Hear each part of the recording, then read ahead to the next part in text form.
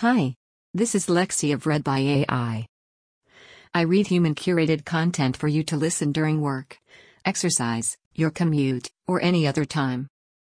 Without further ado, Never Trumpers want a GOP alternative. Most Republicans don't. By Russell Berman from The Atlantic. In 2012, an unknown candidate named Keith Judd registered a stunning 41% of the vote against then-President Barack Obama in the West Virginia Democratic primary. Neither man had even campaigned in the state leading up to the election.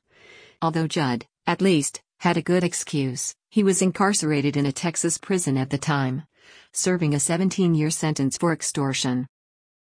This year, President Donald Trump has two announced primary challengers for the Republican nomination, and neither is a felon. Both, in fact, are former Republican elected officials. Ex-Massachusetts Governor Bill Weld and former Representative Joe Walsh of Illinois. But if either man earns even close to 41% against Trump in a single Republican primary next year, the result would be equally shocking. Trump has caused plenty of angst for the GOP in his 2.5 years in office.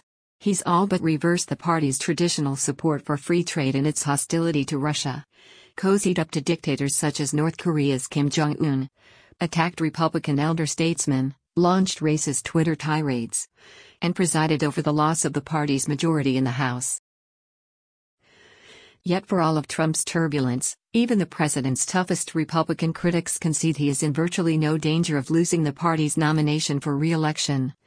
And certainly not to Weld or Walsh, the conservative ally-turned-foe who launched his bid over the weekend. Indeed, Trump is barely more vulnerable than his recent predecessors, none of whom drew serious primary challengers to their re-election. His numbers with Republicans are as solid as any recent Republican president, probably even more solid, said Ryan Williams, a GOP strategist who worked for Mitt Romney's presidential campaign in 2012. In poll after poll, an overwhelming majority of Republican voters, well over 80%, approve of Trump's performance in office, even as nearly all Democrats and most independents give him a thumbs down. He's unbeatable in a primary, Williams told me. That reality has not stopped the remaining never-Trump Republicans in Washington from pining for someone, anyone, really, to challenge him. Walsh is far from a household name, but when he jumped into the fray on Sunday, he drew encouragement from Bill Kristol, the conservative commentator who has not wavered in his opposition to Trump. Elected in the Tea Party wave of 2010, Walsh served 2 years in the House, where he was known for criticizing Obama in harsh terms, including the lie that he's an African-born Muslim, and using the kind of inflammatory, occasionally racist rhetoric that Trump would use to stir up the GOP base years later. Walsh cheered Trump's run in 2016, but turned against him after he took office. The former congressman has spent the first days of his campaign trying to repent for his support of the president and his own history of racist tweets. Walsh has been a talk radio host for the past several years. He's more conservative than Weld, a moderate who ran for governor of New York in 2006 after holding the job in Massachusetts for 7 years. Weld later opposed Trump when he ran as the Libertarian Party's vice presidential nominee in 2016. Two other former Republican officeholders, ex-Governor John Kasich of Ohio and former South Carolina Governor and Representative Mark Sanford, have also considered campaigns themselves. But none of them has the stature of, say, the late Senator Ted Kennedy of Massachusetts, whose serious challenge of President Jimmy Carter for the Democratic nomination in 1980 likely helped sow Carter's defeat to Ronald Reagan that fall. There's no A-League Republicans looking, said Mike Murphy, the longtime GOP strategist who advised Romney, the late Senator John McCain of Arizona, and former Florida Governor Jeb Bush, among many other candidates.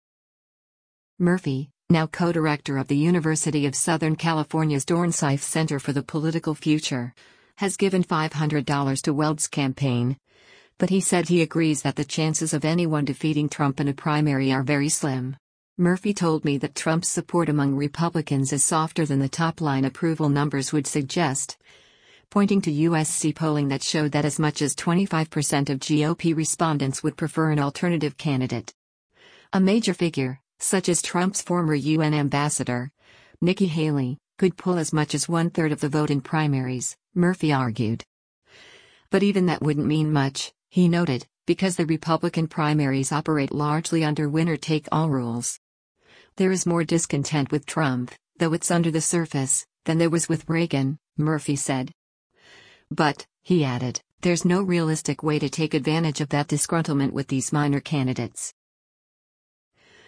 Another advantage Trump has is that he already defeated an entire generation of Republican stars when he prevailed in a 2016 field that included Bush, then Wisconsin Governor Scott Walker, and Senators Ted Cruz of Texas and Marco Rubio of Florida. It also included Kasich, who has flirted with another try in 2020 and is planning a visit to New Hampshire next month.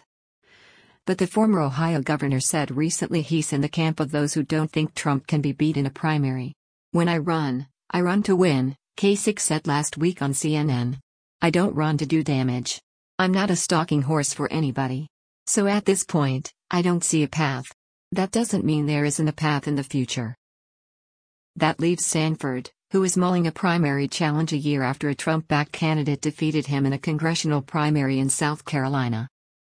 The fiscal conservative had made an unlikely political comeback in 2013, when he returned to the House 4 years after he was tarnished by scandal.